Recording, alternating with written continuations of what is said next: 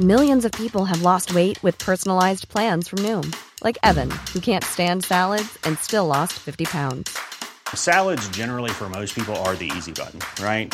For me, that wasn't an option. I never really was a salad guy. That's just not who I am. But Noom worked for me. Get your personalized plan today at Noom.com.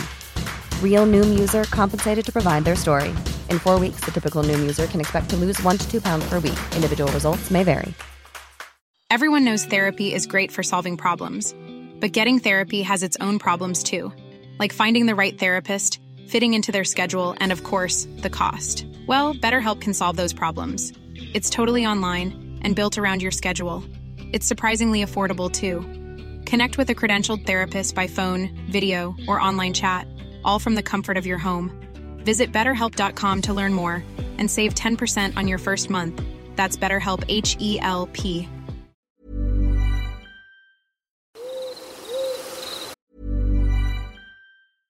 Everyone knows therapy is great for solving problems. But getting therapy has its own problems too. Like finding the right therapist, fitting into their schedule, and of course, the cost. Well, BetterHelp can solve those problems. It's totally online and built around your schedule. It's surprisingly affordable too. Connect with a credentialed therapist by phone, video, or online chat, all from the comfort of your home. Visit BetterHelp.com to learn more and save 10% on your first month. That's BetterHelp, H-E-L-P. Hey, it's Ryan Reynolds, and I'm here with Keith, co-star of my upcoming film, If, only in theaters May 17th. Do you want to tell people the big news? All right, I'll do it. Sign up now and you'll get unlimited for $15 a month and 6 months of Paramount Plus Essential Plan on us. MintMobile.com/switch. Upfront payment of $45 equivalent to $15 per month. Unlimited over 40 gigabytes per month. Face lower speeds. Videos at 480p. Active Mint customers by 531.24 get 6 months of Paramount Plus Essential Plan. Auto renews after 6 months. Offer ends May 31st, 2024. Separate Paramount Plus registration required. Terms and conditions apply if rated PG. Hiring for your small business? If you're not looking for professionals on LinkedIn, you're looking in the wrong place. That's like looking for your car keys in a fish tank. LinkedIn helps you hire professionals you can't find anywhere else, even those who aren't actively searching for a new job but might be open to the perfect role. In a given month, over 70% of LinkedIn users don't even visit other leading job sites. So start looking in the right place. With LinkedIn, you can hire professionals like a professional. Post your free job on linkedin.com/people today. Hey there, it's Michelle Norris. I'm host of a podcast called Your Mama's Kitchen. When I travel, I'm usually looking for a way to find a taste of home when I'm not at home. And one of the things I love to do when I am at home is entertain. And Airbnb allows me to do that. When I was in California recently, I rented a house that had a great kitchen. And when we were sitting around the table, we're all thinking, we're in someone else's house. Someone could be in all of our homes as well. If you have a home, but you're not always at home, you have an Airbnb. Your home might be worth more than you think. Find out how much at airbnb.com/host. Story time. Some of you may remember that back in 2014 a man named Eric Frayne ambushed 2 Pennsylvania state troopers, killing one, before fleeing into the woods, armed and intent to cause trouble, and beginning an almost 50-day manhunt in the wet forests of eastern Pennsylvania. That part of Pennsylvania is beautiful but treacherous land. It's rolling, gentle hills with thickets of scrub and hidden bogs. There are a million swamps to traverse, and some of those hills are secretly just piles of shale waiting to slide out from your feet. The tree cover is dense, and you cannot walk a straight line for 50 feet. Mr. Frayne knew this land well, you see, and it's why he dodged a massive manhunt for about 6 weeks, often teasing the trackers and their dogs. He laid traps, stored weapon caches, and generally relived Rambo, First Blood but with way less fighting. I was working as a wetland scientist scouting out a proposed path for a natural gas pipeline through that land. In the middle of the manhunt. In the very same forest Mr. Frayne hid in. So we were in the woods being stopped by search teams, buzzed by helicopters, and, in all likelihood, crossing old trails laid by Mr. Frayne himself. When the pipe bomb traps hit the news, I spent every moment scanning the forest floor for tripwires.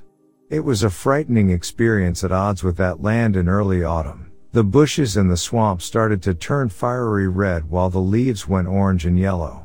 The air is crisp and there's enough green for it to stand out. Everything is covered in a light mist in the morning that burns off by lunchtime, and the sun is clear and warm. There is nothing so off-putting as standing in radiant beauty believing you are in absolute peril.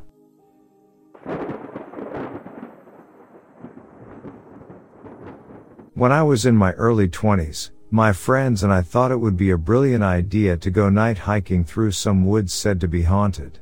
It was a very old town that died out due to some illness. I believe the rumors said tuberculosis. You can walk the horse path and there are stone foundations on either side of you. Really neat, actually. You were supposed to be able to hear children laughing and dancing in the trees, apparently. Yeah, didn't hear any children laughing, but I did record our whole hike.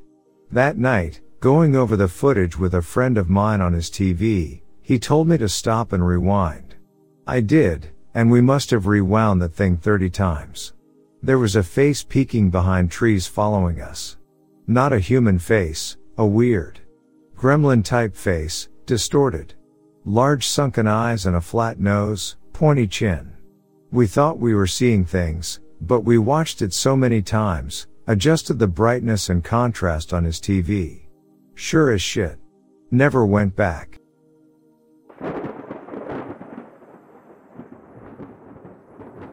Although I am currently homeless, I am not without a job. I decided to leave the army after 3 years of service due to pretty terrible pay and long uncompensated hours at work. After a few months of job searching, I was able to line a pretty great job as a fraud investigator in Kansas City. The pay was excellent, and the only thing that would keep anyone from accepting this job was the commute distance of 1,000 miles from Fort Bragg, NC. An additional obstacle would be that once I did get there, I wouldn't have the funds to rent an apartment. Essentially, I would be homeless for 2 weeks until I got my first paycheck. For many people this would be a deal breaker, and I can see why, but being in the army for so long, I got used to eating shit sandwiches for breakfast and making almost any situation work for me. We used to go to the field for weeks at a time, and that would involve camping in the woods and in most cases not having showers until we left for home. Since this wasn't a new situation for me, I had accepted the job offer and made my way over to Kansas City as soon as I was released from my duties from the Army, ETS. I like to drive, so I was able to make that trip in just 2 days. Once I got to my new city, I got to searching for areas the locals or police wouldn't mind someone camping for an extended amount of time. By nightfall, I was able to find a natural area, a patch of gravel next to the road only a few feet from the woods, where camping up to 2 weeks was free and no one would bother me until I had the funds to move into my own apartment. I had brought some supplies in preparation for this. Extra clean clothes, canned food, sheets and wet towels I could use to shower in the mornings. Since I didn't have a camping tent, I decided to convert the back of my car into a bed. After placing the back seats down, I actually had enough space to comfortably sleep in, so I placed some sheets down and decided to tie another sheet above me so no one could peek in through my windows and see me sleeping there. For a few days this worked just fine, but as I was driving back to my campsite one night, I started to notice some weird things. When I was working on my bed setup, I noticed that the forest went dead quiet. Usually crickets and other animal noises would rule the night air, but it was completely silent that night. The moment I noticed, I felt completely uneasy and felt like I was being watched. I hurried with what I was doing and jumped in my secure car. A couple of minutes passed until I was able to ignore that overwhelming feeling of dread and browse some YouTube videos.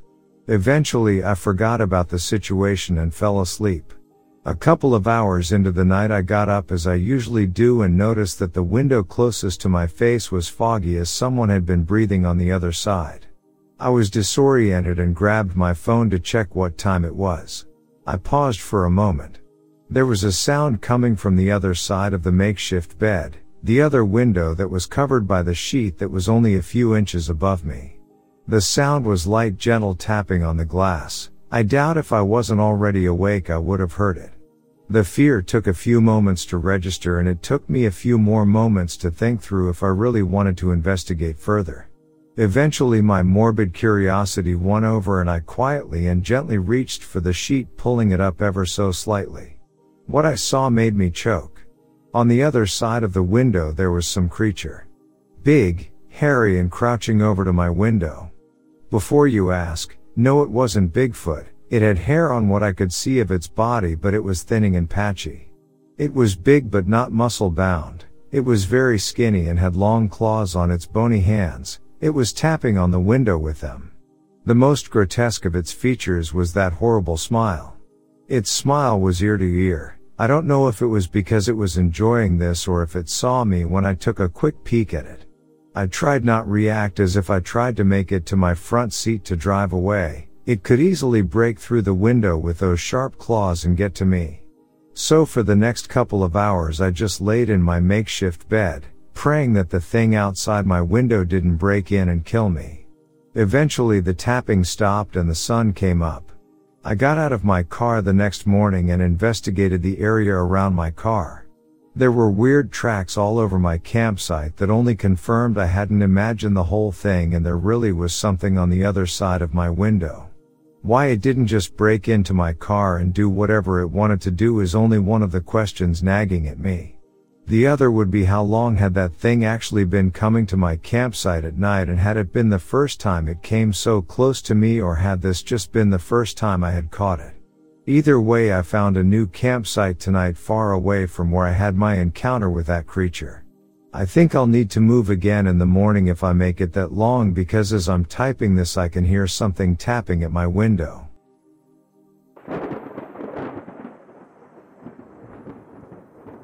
My name is Rek, but you can call me Terrace. That was, after all, my nickname in Iraq. I had a few buddies who called me that. I guess it's like some kind of slang war as hell, but over there, they play by different set rules. Anyway, I was in the military for about 8 years, and since then, I have worked as some kind of private contractor for the last 5. I don't know if I should be telling you this story, but anyway, even if your website is anonymous, you never know how safe things are nowadays with all the cybercrime and cyber terrorism going on. It didn't take long after getting off duty to head out towards home, which is just outside of town near this farm that my parents used to own long before they passed. It's not much, just a little place where I store food now and keep my own personal things. But in a way, it is home to me. Feels good to get out of the country after being in that desert for so long. It was already dark when I got off the road about 10 miles from home, maybe thanks to all those darn clouds blocking out any of that beautiful moonlight. So, I figured with the darkness setting in very fast, no sense in wasting time. I got out my Magnum flashlight and continued on foot across the bumpy gravel path towards the farm buildings ahead of me, which were now barely visible in this thick black darkness. I made my way past some trees and overgrown vegetation, lighting the road, until I came upon an old pathway that leads to the backside of my parents' old farmhouse. Earlier in the day, I couldn't help but notice that this pathway looked like it had been trampled over by something large. So, I decided to come out here and investigate what was going on. It didn't take long to see why these large tracks were being made across this part of the farmland. The grass was already flattened down by something very heavy walking back and forth through here multiple times. Just short of the summer season, it wasn't hard for me to figure out whatever caused these prints in the ground was probably pretty big. Easily 9 or 10 feet tall if not more, given how wide apart each set of footprints were from each other.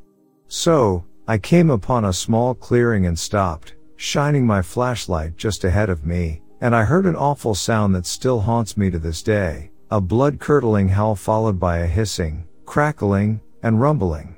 Immediately, the hairs on the back of my arms stood up in fear. I've done some bad things in Iraq, but nothing like what was going on right in front of me. At first sight, my flashlight beam only lit a part of it before its eyes. It was large and black looking before standing fully upright. Its wide shoulders and massive chest were, from what I could tell, covered in a reddish-brown fur. It was hunched over as it looked, the tall grass partially hiding it. At first, I assumed maybe it was some kind of bear, but as my light hit its eyes, they glowed this bright orange amber. It was like two hot glowing coals bathed in crimson anger.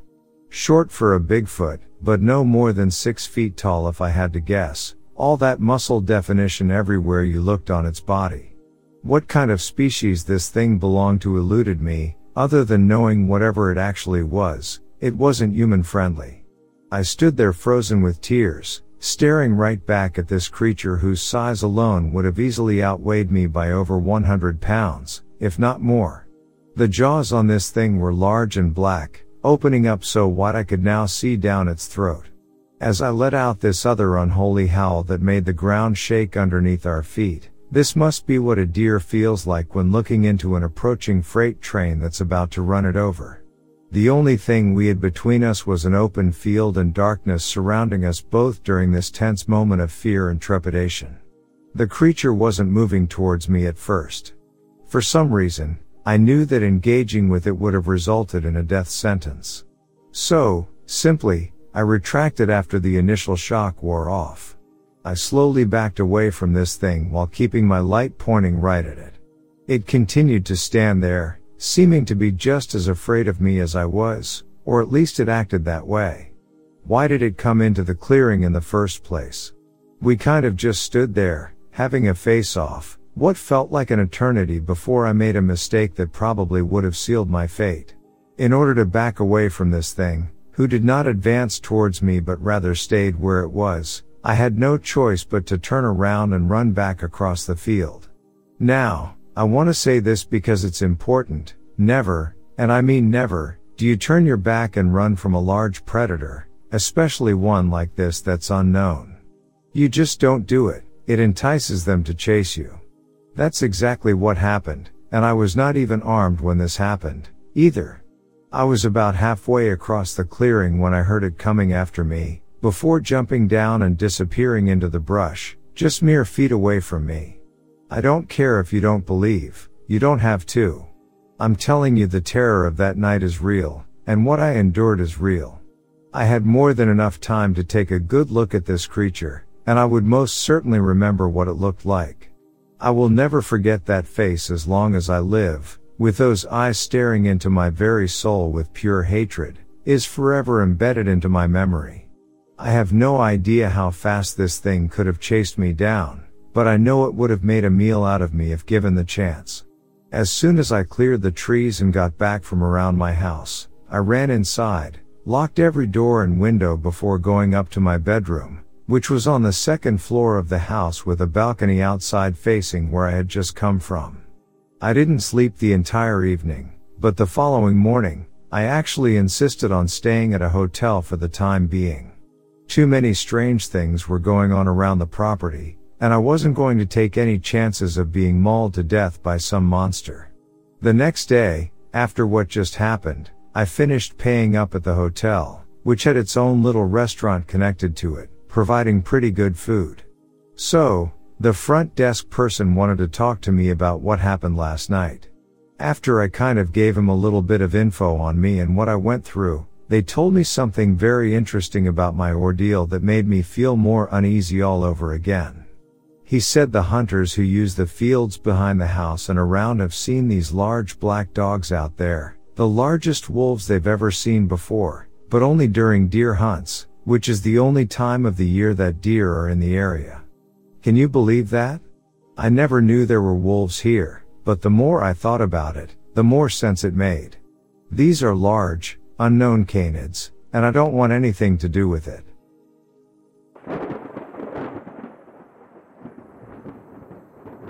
I will describe exactly what happened before, during, and after my involvement in the incident that transpired in January of 2018. It all started from my unit on January's overseas deployment 3 weeks earlier, and we're enjoying some much deserved R&R when the call came we were to immediately regroup at our primary operations base for an emergency action. We all assumed some vital intel had come in concerning an HVT, high value target, somewhere in a foreign theater. Looking back now, I wish that was the case. Unfortunately, it wasn't. We were given a brief summary of the situation and we were told we would be given all the particulars once we reached our FOB, forward operating base, which turned out to be the Sierra Nevada mountains. We grabbed our gear, boarded a plane, and departed immediately. None of us knew exactly what kind of situation we were being dropped into, but it quickly became apparent when we reached the FOB that several units from various branches had been mobilized in short order. As we stood in the cluttered briefing room, none of us, neither my unit nor the others, was prepared for what we would hear. We were informed that 3 groups specializing in advanced mountain warfare had been running a training drill in the general vicinity when one of the teams radioed in that they could hear automatic weapons fire from one of the group's last known positions. A helo was soon dispatched to see what was happening since they weren't cleared for any kind of expenditure of ammunition that the other group had reported. After an extensive air search, the helo failed to make contact with the group.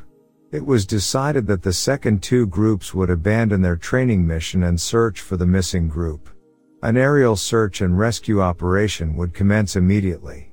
The other 2 groups reported finding brass all over the group's base camp, large amounts of blood, and several mutilated bodies, all corroborated by the search and rescue team sent to retrieve the remains. It was decided the other 2 teams would track the remaining members of Group 1 that night. Both teams radioed in saying something was probing their lines and acting very aggressively. They made special mention in the transmission to say they didn't believe it to be of human origins. During the night, 3 more individuals went missing with no trace. It was decided to send helos up to pull them out. All 38 remaining members of Groups 3 and 4 were in another room prepared to answer any questions we might have. We spoke with them at length, plotted out the first group's last known position, and planned our movements very carefully. The 6 units that had been brought in would be dropped at various places throughout the range. My unit would be dropped right at the group's base camp and would track them with assistance from another unit, while 2 units would be job 4 in advance of our position and work their way back to us. 2 other teams would investigate possible secure positions the group could have made their way to. The minute we were on the ground, we all knew this was no longer a rescue but a recovery mission, or so we thought. As we moved deeper into the Sierra Nevada mountain range, we lost all trace of the first group just as the other 2 groups had. On our first night out there, we were met with the most god-awful noises, screams, and growls. To be exact, we had Blackhawks searching for the source of the sounds as we crept deeper and deeper into the mountains. The only words spoken were between the radio operators of the 6 teams and the command at the base of the mountain. For 48 hours we searched for the lost group, never finding any trace of them. On the 3rd night, the 2 teams were sent to investigate possible secure positions the group could have gone. We were given direct orders to find them, the missing group, and kill whatever it was that was taking us out. The 2 teams sent ahead of us were ordered to hunker down and wait for the rest of us to regroup with them. Before going to look for the missing men 9 hours later, all 6 teams made their way to the northwest where it was believed the 2 men went missing. None of us knew exactly what we were facing. The entire range had an eerie quiet about it, both day and night. We all had the feeling we were being watched, yet we could find nothing when we went looking. We knew we weren't so much the hunter as the hunted. Whatever was out there with us knew the terrain.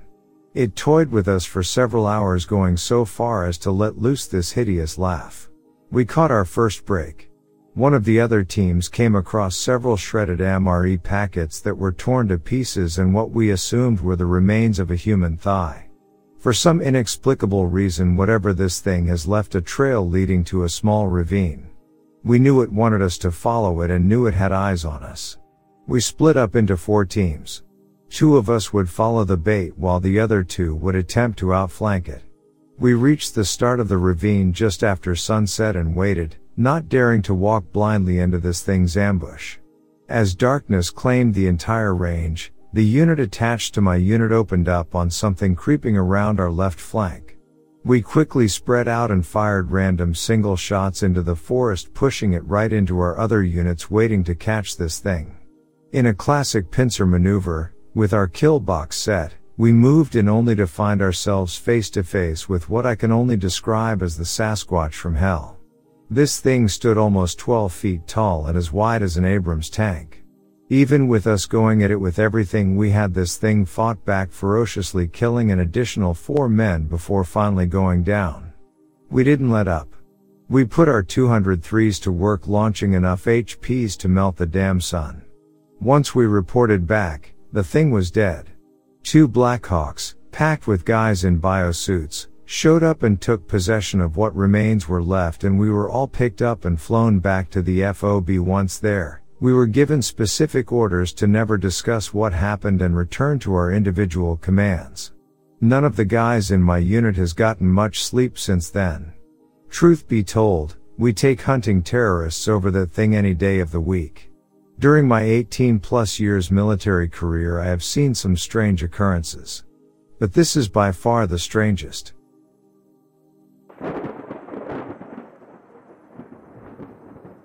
As a city kid, I was lucky enough to have my parents relocate to northern Idaho when I was about 14. My parents separated shortly afterward. They didn't have anyone to teach me anything about the woods, but I fell in love with the mountains. I started to hunt when I was about 16. After I would go home after a 26-mile bus ride from school, I had about 3.5 hours to hunt. I had a favorite spot along the lower North Fork River on the Tamarack Ridge.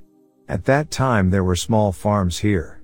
One evening, while on one of my short hunts for whitetail deer, I saw a group of 3 along a ridge. I could hear the deer moving through the brush ahead of me. I got down on my knees. They were ahead, looking under the brush halfway up the ridge. Then I started feeling fear welling up in me. As I stood up and looked across the valley to the next ridge, about 150 yards away, I saw what looked like a large man carrying a whole deer up the ridge at a very quick pace. I was amazed at how thick the body, arms, and legs were.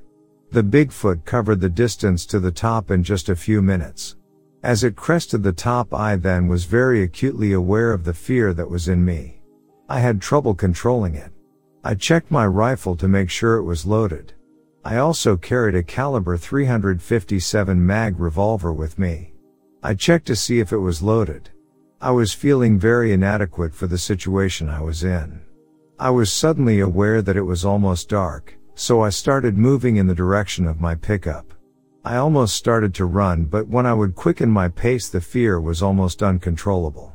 I felt like something was watching me, and I could swear I knew from what direction I could hear the brush crack around me, but I don't know if it was related.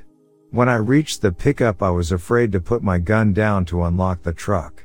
I thought if I could just get in the truck, I could settle down and get a hold of my emotions. I was sitting in the truck and still was not settling down. I got the truck started and I pulled down on the old dirt road along the river. The tightness in my chest started to ease as I drove down the road. I passed the bottom of the ridge where I had the encounter. I stopped and looked up the little trail that led to the ridge trail.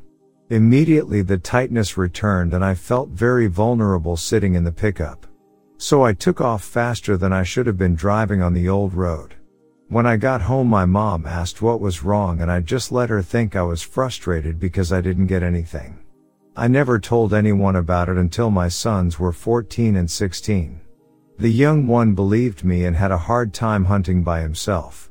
When he first started getting into the woods, the older son didn't say much about it. But the topic comes after every hunting season in camp. I've never felt fear like that in my life, whether staring down the barrel of a gun as a police officer or trekking in a cave and underground.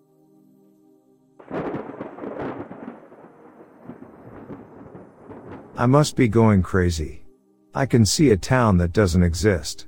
My name is Samuel Baker. I'm a Yellowstone National Park ranger and I need some advice. I've spent my entire career fighting wildfires for the National Park Service, and after 2 decades in the field, I thought I'd seen everything. Then, about 4 hours ago, an entire town just appeared in the middle of Yellowstone National Park, and the other ranger and I are the only ones who've been in it. We're not alone, however, as you might expect from something appearing out of nowhere inside one of America's most famous parks. The town is home to many people, some of whom have been there for years. They all seem perfectly normal, but they aren't aware that they live inside a national park. My partner, Thomas, was the first to notice the town. He'd driven into the valley a few hours before dawn one morning and saw a brand new sign on the road. "Welcome to Hungry Horse," it read. When he drove past the next bend in the road, he saw the motel. That's when he turned around to come and get me. The two of us had driven up the valley together in our trusty old Chevy Blazer and taken the long way around because we hadn't wanted to pass through the town until we were sure what it was. We parked at the base of the mountain and hiked up. We walked across the railroad tracks and past a small gas station with a lone oil drum full of diesel fuel and another filled with water. The street was lined with old cars, some of which looked like they'd been there for a while, others which had probably just arrived that morning. Hungry Horse wasn't a ghost town, or even abandoned, it was thriving. Thomas and I entered the town cautiously, because despite appearances, this place could be dangerous. While we didn't run into any trouble, we did notice that everyone seemed indifferent to the fact they just appeared out of nowhere. Most of them ignored us completely, although a few gave us strange looks. "Some of these people look familiar," I said, looking over at Thomas. He nodded. "I know what you mean, Sam.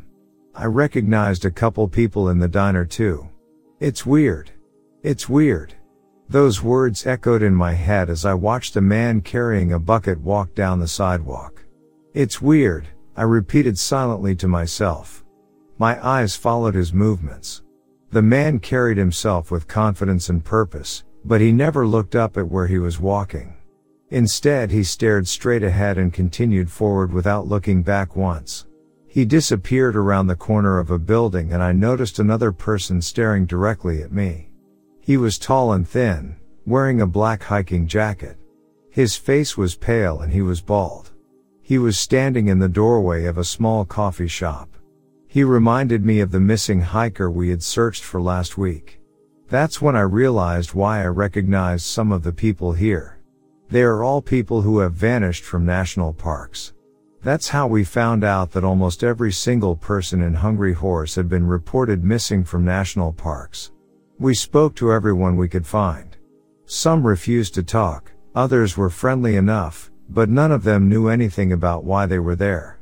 As far as they were concerned, they lived in Hungry Horse, Montana. They weren't sure exactly when they arrived there. A lot of them couldn't remember much before arriving in Hungry Horse. They also told us they'd been here for years. Many of them had been born and raised in the town and believed it was the real deal. They all knew the townsfolk by name and went to school with them. One woman, an older lady named Irene, told us that she had no idea that she'd been reported missing. She worked at the local hardware store and had been living in Hungry Horse for more than 45 years. "What about your husband?" I asked. "Do you have children? Grandchildren?" She shook her head. "No. I've never married." "How do you feel about being here? Do you miss anywhere else? Your family, maybe?" Again, she shook her head. "Not really. This is my home." As far as she knew, this was the only home she'd ever known. I tried to ask if she missed her family, but she just smiled and told me that her family was right here in Hungry Horse, Montana. We thanked her and left the hardware store. Hopping back into our park ranger truck, we drove deeper into the town. "I really don't like this, Sammy," Thomas said. "I've had a feeling of being watched ever since we entered town." I looked over at him. He was staring at a man standing by a large semi-trailer outside the diner. The man was holding a jug of milk. I couldn't help but think of the hiker we'd found dead last week. "Sam, are you listening to me?" I snapped back to reality and looked at my partner. Thomas had started quivering in fear. "Sorry, what did you say?" I said, "I think we should leave. I don't want to be here anymore." I looked around the town. There were so many people here. So many people who shouldn't be here. All of them were perfectly normal. Some of them even knew each other. How could there be so many people in a town that didn't exist? I agree. Let's go, I said. We drove away from the town and back to the ranger cabin. Thomas was still shaking. I'm going to call this in, he said.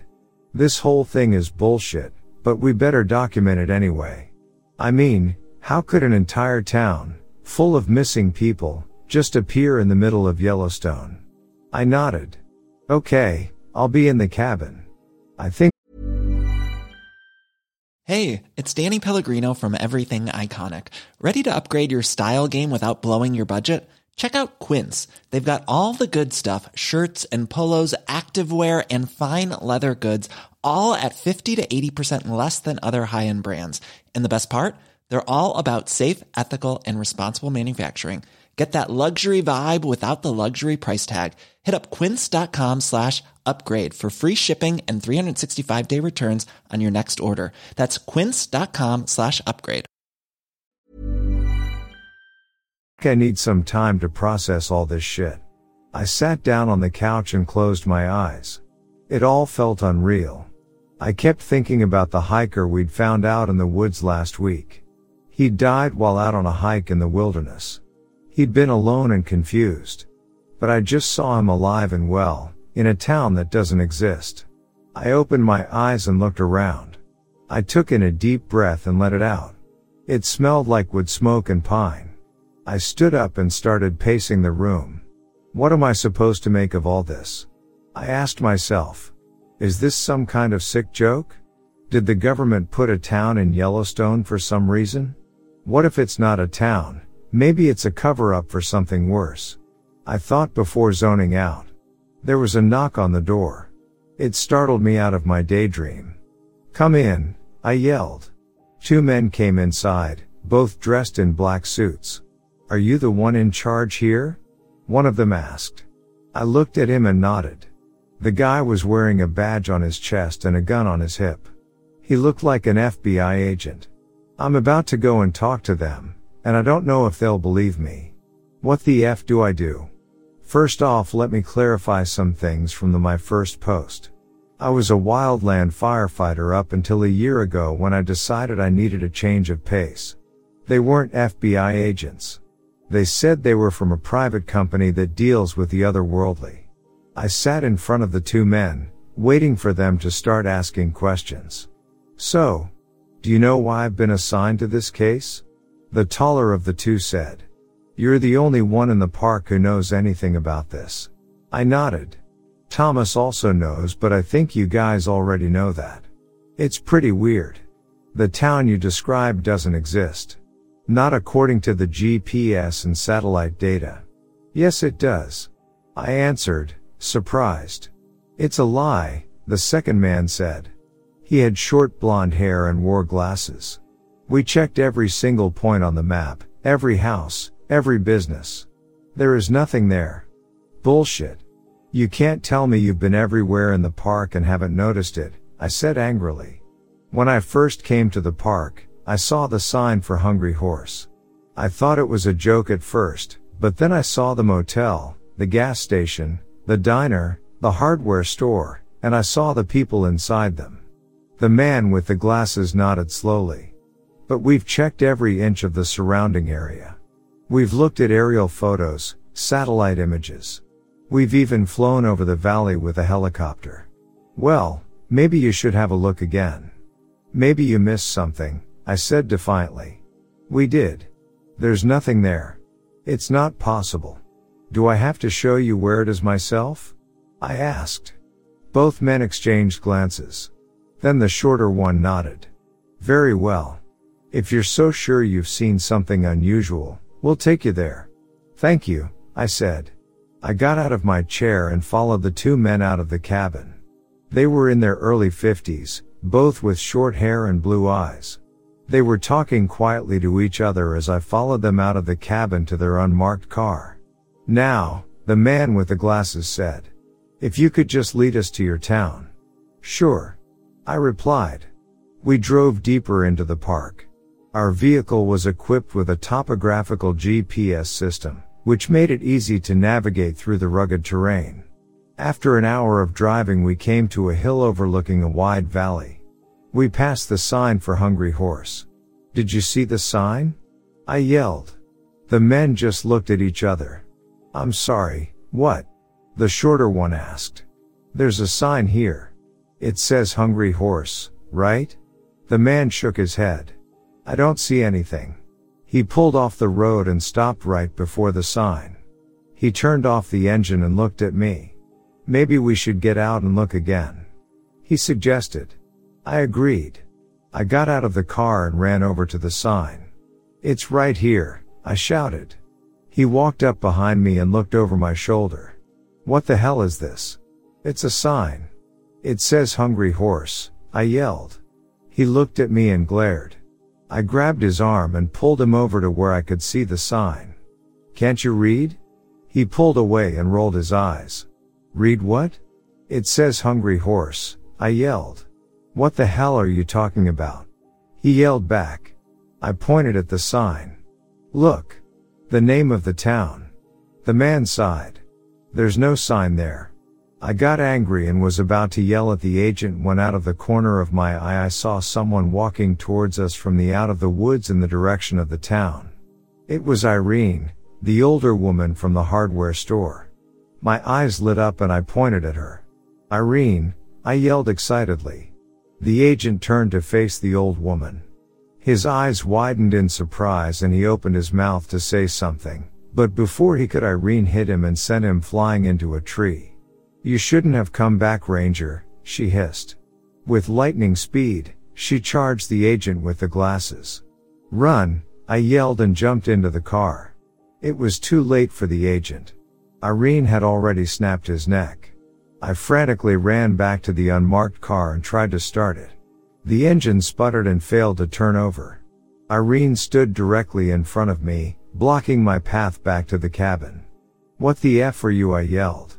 "You should have never come here," she said. "You have no idea what you're getting yourself into. What the hell is going on?" I yelled. She snarled and lunged forward. Her teeth had grown sharp and she snapped at me, but I evaded her bite and rammed my fist into her stomach. "God damn it," I yelled. I grabbed her shoulders and threw her into the side of the car. She slid across the hood and fell to the ground. I jumped around the car and kicked her once in the ribs. "I'm going to kill you," I said. She smiled. "I've been dead for years, honey." I was about to punch her again when a hand grabbed my arm and yanked me backwards. I spun around and stared at the person who grabbed my arm. It was Thomas, my partner. He had followed the agents and I. "What the hell are you doing?" I yelled. "Don't be stupid. We have to get back to the cabin." I looked at him and shook my head. "No. We can't run from these things," I said, flabbergasted. "What the hell is wrong with you?" He slapped me hard across the face. "Shut up. Shut the F up. Just shut up." I rubbed my cheek and looked at Thomas in disbelief. "What the hell are you talking about?" His eyes were wide open with panic. I heard Irene starting to get up. "You have to leave now. Right now." He grabbed me by the collar and pushed me into the driver's seat of the dead agent's car. "Get in," he yelled. "And drive." "What about you?" I asked. "I can't fight them anymore. You know how many Rangers they've taken?" He said, "Just get out of here. We just found out about the town yesterday." "How do you know this shit?" I yelled. "You just found out about the town." He replied. "The F does that mean? Just go. I'll keep Irene occupied. Get back to the cabin and read my journal." "I don't believe this shit." He nodded. "I know." I pulled a 180 and sped back down the road towards the cabin. I saw Thomas jump on Irene in the rear view mirror. He looked bigger than he usually does. He was standing on top of her, pinning her arms to the ground. "F you," Irene yelled. Thomas punched her in the face and she went limp. "Stay down, bitch." The last thing I saw was Thomas running towards the town. I'm back at the cabin and reading through his journal. There's so much I never knew about him.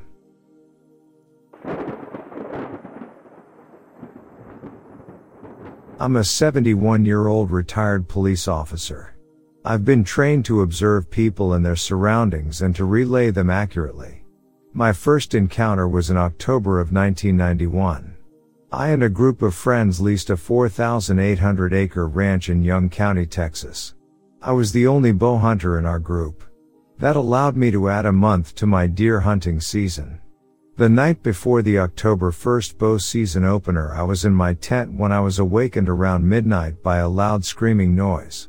I heard a series of 3 or 4 evenly spaced screams. It sounded like a woman in distress.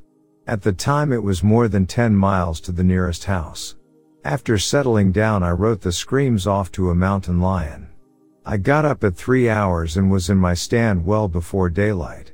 I climbed up into my ladder stand and found 3 rocks stacked where my butt sits. After my morning hunt, I left an apple beside the stacked rocks. I had 5 bow stands for different wind directions and found 3 stacked stones in all of them. I never heard the screams or had any problems for the next 20 years hunting that place. Fast forward to 2003. Then I was hunting a ranch 13 miles south of Seymour, Texas in late October. I was in my ladder stand well before daylight. I had a ladder stand and some timber that ran along a fence line that bordered a huge mesquite tree flat. The cold front that I've been waiting for arrived half an hour or so before daylight. An intense thunderstorm broke out, so I decided to stay put as any shelter was 3 miles away. I had my rain gear on, and it was so comfortable I fell asleep. I was sitting 15 feet above the ground and was awakened by a loud crash of thunder following a series of lightning bolts that lit up the sky bright as day. I glanced over to the right, and standing not 5 feet from me and down 5 or so feet stood the most amazing thing I have ever seen. It was a very hairy, very tall and muscular human-like creature. This creature stood at least 10 feet tall and was covered in light brown silver hair. It had a huge head sitting on vast and muscular shoulders. It had no neck, a heavy brow ridge, and a defined human-like nose. The eyes were deep set with dark rings below the eyes. It had heavy dark eyebrows and the whites of its eyes were coffee-colored or bloodshot. The iris of both eyes were a yellowish green color and the pupils were very dilated. Its face was human-like with a full beard and little or no mustache. The lips were darker than the facial skin and were normal-sized in relation to his face. The color of the skin on its face was a medium brown and the arms were longer than a human arm. It must have weighed at least 700 pounds. Its legs were thick and muscular. When it exhaled, I could see his breath as the temperature had just dropped to mid-30s Fahrenheit. The hair covering his body was dripping water from the longer hairs. I have no idea if it was male or female. I do not know how long it had been there watching me. The odd thing is that I felt no fear, just a sense of wonderment of being in the presence of this amazing creature. If this being had wanted me, it could have snatched the life right out of me with no trouble. After the next lightning flash, I looked back in its direction and it was gone. I never saw it again. I did leave another apple on the seat in my ladder stand and it was gone the next time I sat at that stand. I forgot to mention that as the sun rose I could see that the tree I was in was covered in monarch butterflies. As the sun rose, every tree I could see for at least half a mile down the fence line was covered in them. They left in waves of tens of thousands until the last ones left at 9:30 hours or so. It was a wonderful experience.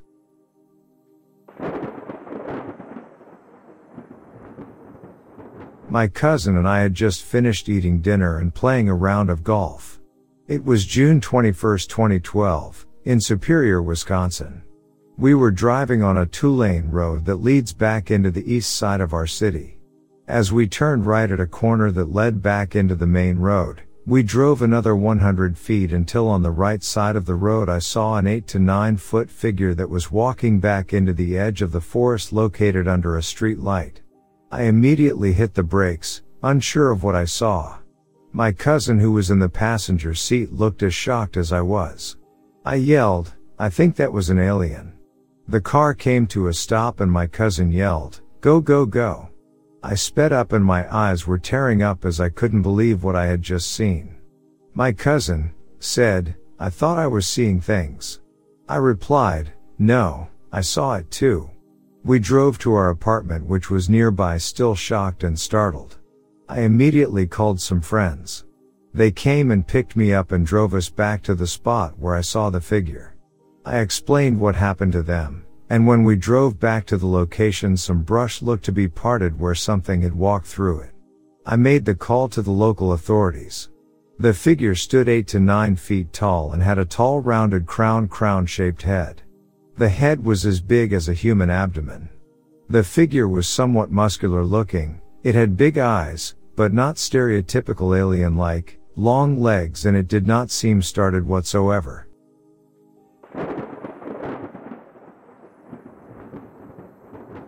The winding river beckoned to me, its gentle current promising a tranquil journey through the heart of nature. Canoeing had always been my solace, a way to escape the demands of the modern world and find peace in the embrace of the wilderness. This particular river trip was one I had undertaken many times before, each venture offering new discoveries and moments of reflection. As I embarked on the familiar route, the rhythm of paddling and the soothing sounds of the water against the canoe's hull became a meditative symphony. The sun's warm rays danced on the water's surface, creating a shimmering path that seemed to lead me deeper into the heart of the woods. The highlight of this journey was the 125-mile portage through the dense forest. It was a challenging stretch that required strength and determination, but the sense of accomplishment upon reaching the other side always made it worthwhile. As I shouldered my canoe and began the trek through the woods, I marveled at the towering trees and the earthy scent of the undergrowth. Only a few miles from the town, where a quaint motel and a taxidermy shop were the main places to stay, I relished the feeling of being far removed from the bustle of daily life. The tranquility was almost palpable, a precious commodity in a world that never seemed to stop moving. However, my idyllic journey took an unexpected turn as I trudged along the portage trail. I had become attuned to the sounds of the forest, the rustling of leaves, the distant calls of birds, and the occasional scurrying of small animals. But on this day, something felt different. The air was still, and an eerie silence hung in the atmosphere. It was then that I noticed movement out of the corner of my eye. A group of children emerged from the woods, their presence unsettling against the backdrop of nature. They moved with an uncanny silence, almost as if they were gliding rather than walking. Their sudden appearance caught me off guard, and I watched as they regarded me with curious, almost calculating eyes. The feeling that washed over me was reminiscent of a scene from a thriller, a sensation that one might experience when encountering the unknown in the midst of wilderness. The deliverance vibes were palpable, and a shiver ran down my spine as a strange sense of unease settled in my gut. The children's gazes lingered on me for a moment before they turned and, without a word, retreated back into the woods from which they had come. The sight was so surreal, their departure so swift, that I felt as though I had stumbled upon a secret realm inhabited by enigmatic beings. As they disappeared into the forest, my heart pounded in my chest, and instinct took over. Without a second thought, I hurriedly set my canoe down and began making my way back in the direction I had come from. The once familiar path now seemed foreign and foreboding, each rustle of leaves and distant sound magnified by my heightened senses. My pulse didn't return to its normal rhythm until I was back in my canoe, paddling furiously down the river away from that eerie encounter.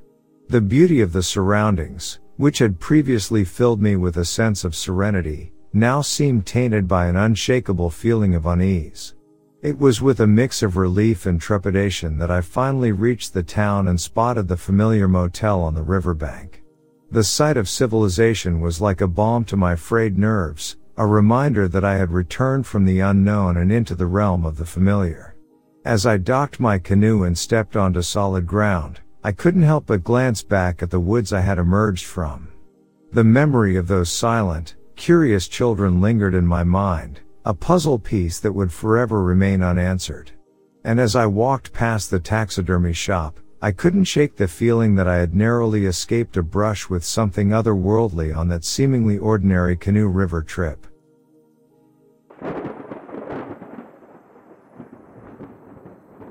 partner and I set off for a weekend camping trip in the Rocky Mountains after work on a Friday. Late start, so we didn't get to the road we were looking to camp off of until late. It was getting dark. We found a cleared area, parked my Jeep and hastily set up our 2.5-person tent, threw in our sleeping arrangements and dog, and hopped in the tent for the night. We were playing a board game sitting cross-legged around 9 p.m. when something swiped at the back of my head through the tent wall. We panicked a bit, used remote start on the car to scare whatever it was off. I tried to convince myself and my partner that it was a falling stick. There was no wind and we were in a clearing. The next morning we came to discover that we were about 10 feet from a half-eaten deer in a mountain lion's pantry. I got pet on the head by a mountain lion. Mind you, I'm well above average height and this kitty was taller than me sitting down.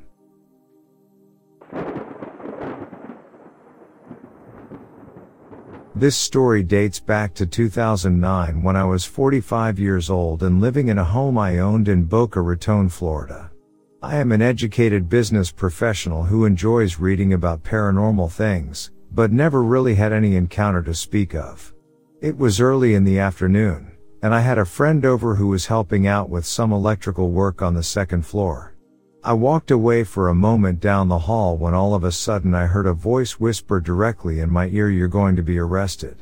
I immediately felt weak to my knees and nauseous and got slightly dizzy. It felt as if something or some energy field had traversed right through me. I swear it sounded as if a person had leaned over and spoken right into my ear, but of course, no one was there. I had no idea what to make of the message or the experience. I sat in my downstairs office, bewildered by what just occurred. I started to nervously fidget with things and picked up an old ski mask I had lying there. I don't know why, but I shoved a white paper plate into it, drew rather angry eyes in its sockets, and leaned it upright against the wall on my desk, staring at it but not aware of a reason why I did that. My friend came downstairs, but I didn't mention anything about what had just happened. Frankly, I wouldn't have known how to relate it. 2 days later, at about 6 a.m., my doorbell rang. A short young man stood there and said he crashed into my garbage cans, and if I got a hefty bag, he'd clean it up. I was half asleep, not cognizant of how weird this was, and made my way to the garage. I hit the door opener button, the door started to rise, and then I was bum rushed by a dozen camouflaged men pointing M16 machine guns at me. I was tackled to the ground, handcuffed, and dragged out front. Now wouldn't you know it, all of these guys had on ski masks. In fact, there were about 50 officers from the DEA, FBI, and Palm Beach County Sheriff's Office, all of them masked. It turned out that a particular individual whom I rented a house in another town had been caught making drugs there, and that lowlife told the cops it was my operation, just to save his own skin. They came to my house thinking they were going to find Pablo Escobar or a Walter White type. I wound up spending a night in jail before anyone could get me out and sort out the mess. All charges were dropped, of course, but I think some angel or otherworldly being saw this coming and tried to warn me. Because I didn't have any clue as to what was going on at my rental property, and there certainly was nothing going on in my own life to validate a fear of arrest, some entity knew it was coming and more or less just told me so.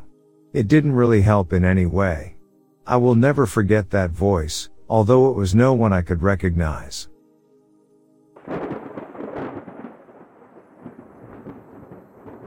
The story takes place in western Massachusetts.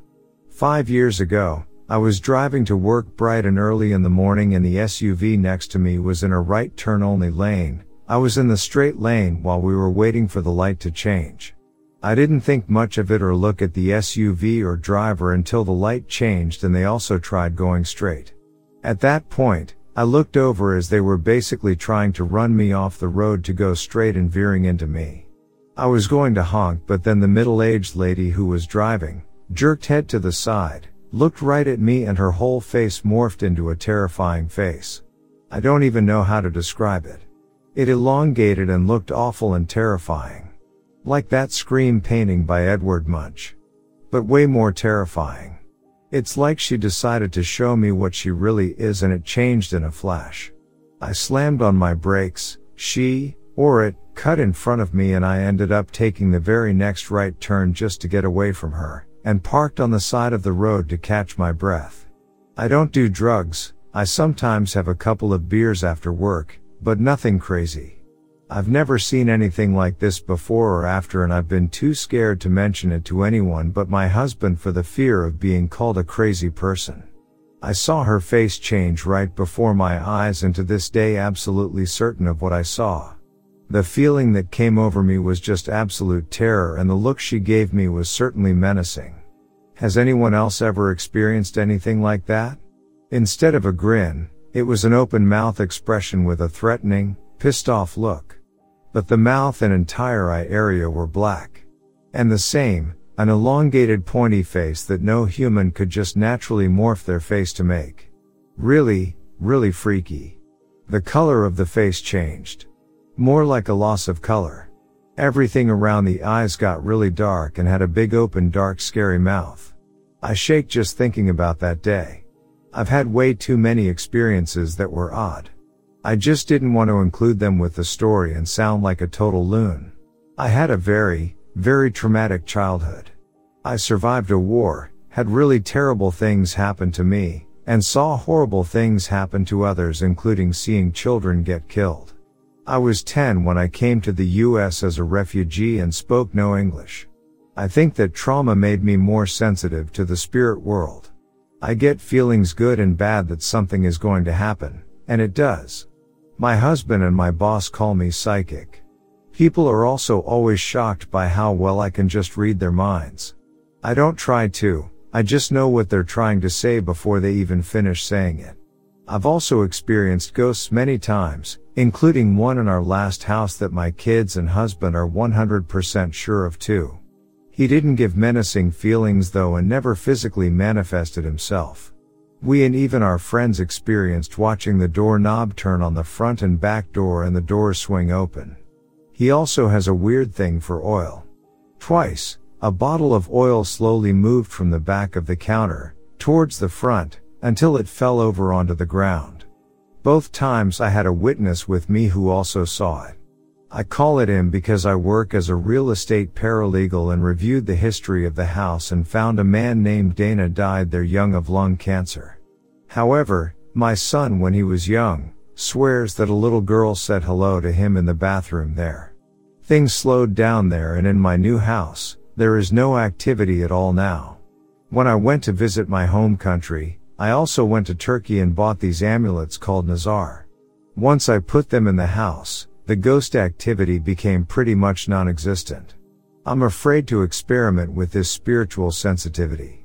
I don't want to be bothered by spirits all the time. I went to Salem and refused to do any seances or anything that could attach a spirit to me.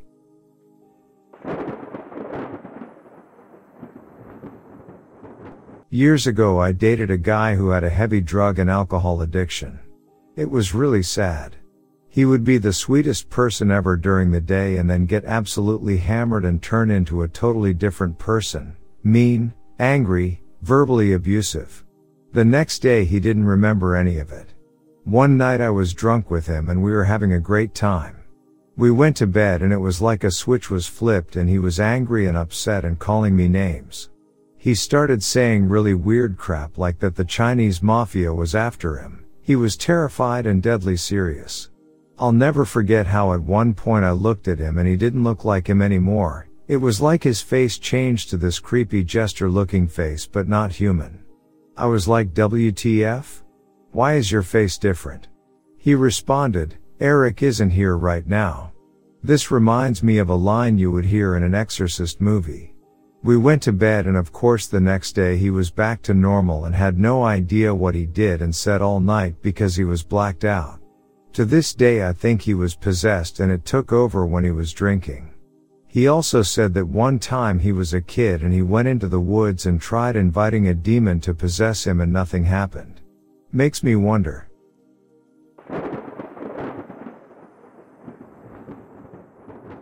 I had an experience in an old house I was renting. I basically got a good deal. If I rented it, I would promise to work on it and fix some of the problems. This was a city auctioned hole that had been abandoned for several years and become a local dope house for the homeless. When I looked at it originally, it was infested with fleas. I was wearing a pair of shorts. Upon entering the backyard, a city public works letter of condemning notice for flea infestation. The landlord was caught off guard as he bought it sight unseen. The city came and fumigated the yard 4 times, wearing suits with oxygen to get rid of the issue. Back to the real story of too many out of that house in just 1 year. Now a bit on me beforehand. I've been told by a few friends of the secondary nature that I hold a certain light or direction for the spiritual realm. Sort of a beacon, either for drawing them near or to warm them. I had to come to grips with that idea in this house, as I write, my entire body tingling as every hair on me is standing straight up. Anyway, back to the story. I had a couple of friends and roommates over. It was a late night for the fun the night before. Mind you, I had just months prior to this particular incident lost my wife of 7 years to lupus. Her pain was real. That is a whole different story for another day. I had been lounging all day, in and out of the kitchen. It was now about 6 p.m. in the evening, late summer, I'd say August, I believe. I was lying on the floor watching TV, and suddenly I felt a weight in chest and my arms, which were already on my chest, not really crossed but close. The weight pressed on harder for what felt like an eternity. Some say it was anxiety, but mine is different. I feel like I swallowed a softball and it is stuck. This was hard, dead weight, literally sucking the air right out of me. Then suddenly I sit straight. Something yanked me up. I'm trying to call to my roommate like a night terror. She finally sees me, immediately comes to me, and my arms won't release. She even tries to slap me, to no avail. Then I'm flip-flopped over in the prone position, and like you said in the movie The Ring, this dark hair, extremely wire-thin and mangled face, ripping apart at every fold, crawling under me, pulling itself straight to my face, and leans in so fiercely. She lets out this terrifying blood-boiling scream, and odor like a sewer coming from all over her. Finally, another roommate just getting home heard the scream from outside while getting out of her boyfriend's truck and came running in to help. I hadn't spoken this story to anyone for fear of it returning. To this day, will never forget that face. Afterward, I immediately called my friend who is gifted, who is one of the people who told me of my gift. I went to explain it, as she already knew, and let me know that someone at some time or another had ritualistic, Ouija, behavior or celebrations. Those so-called toys are not to be used by anyone who isn't experienced. They can bring things unwanted.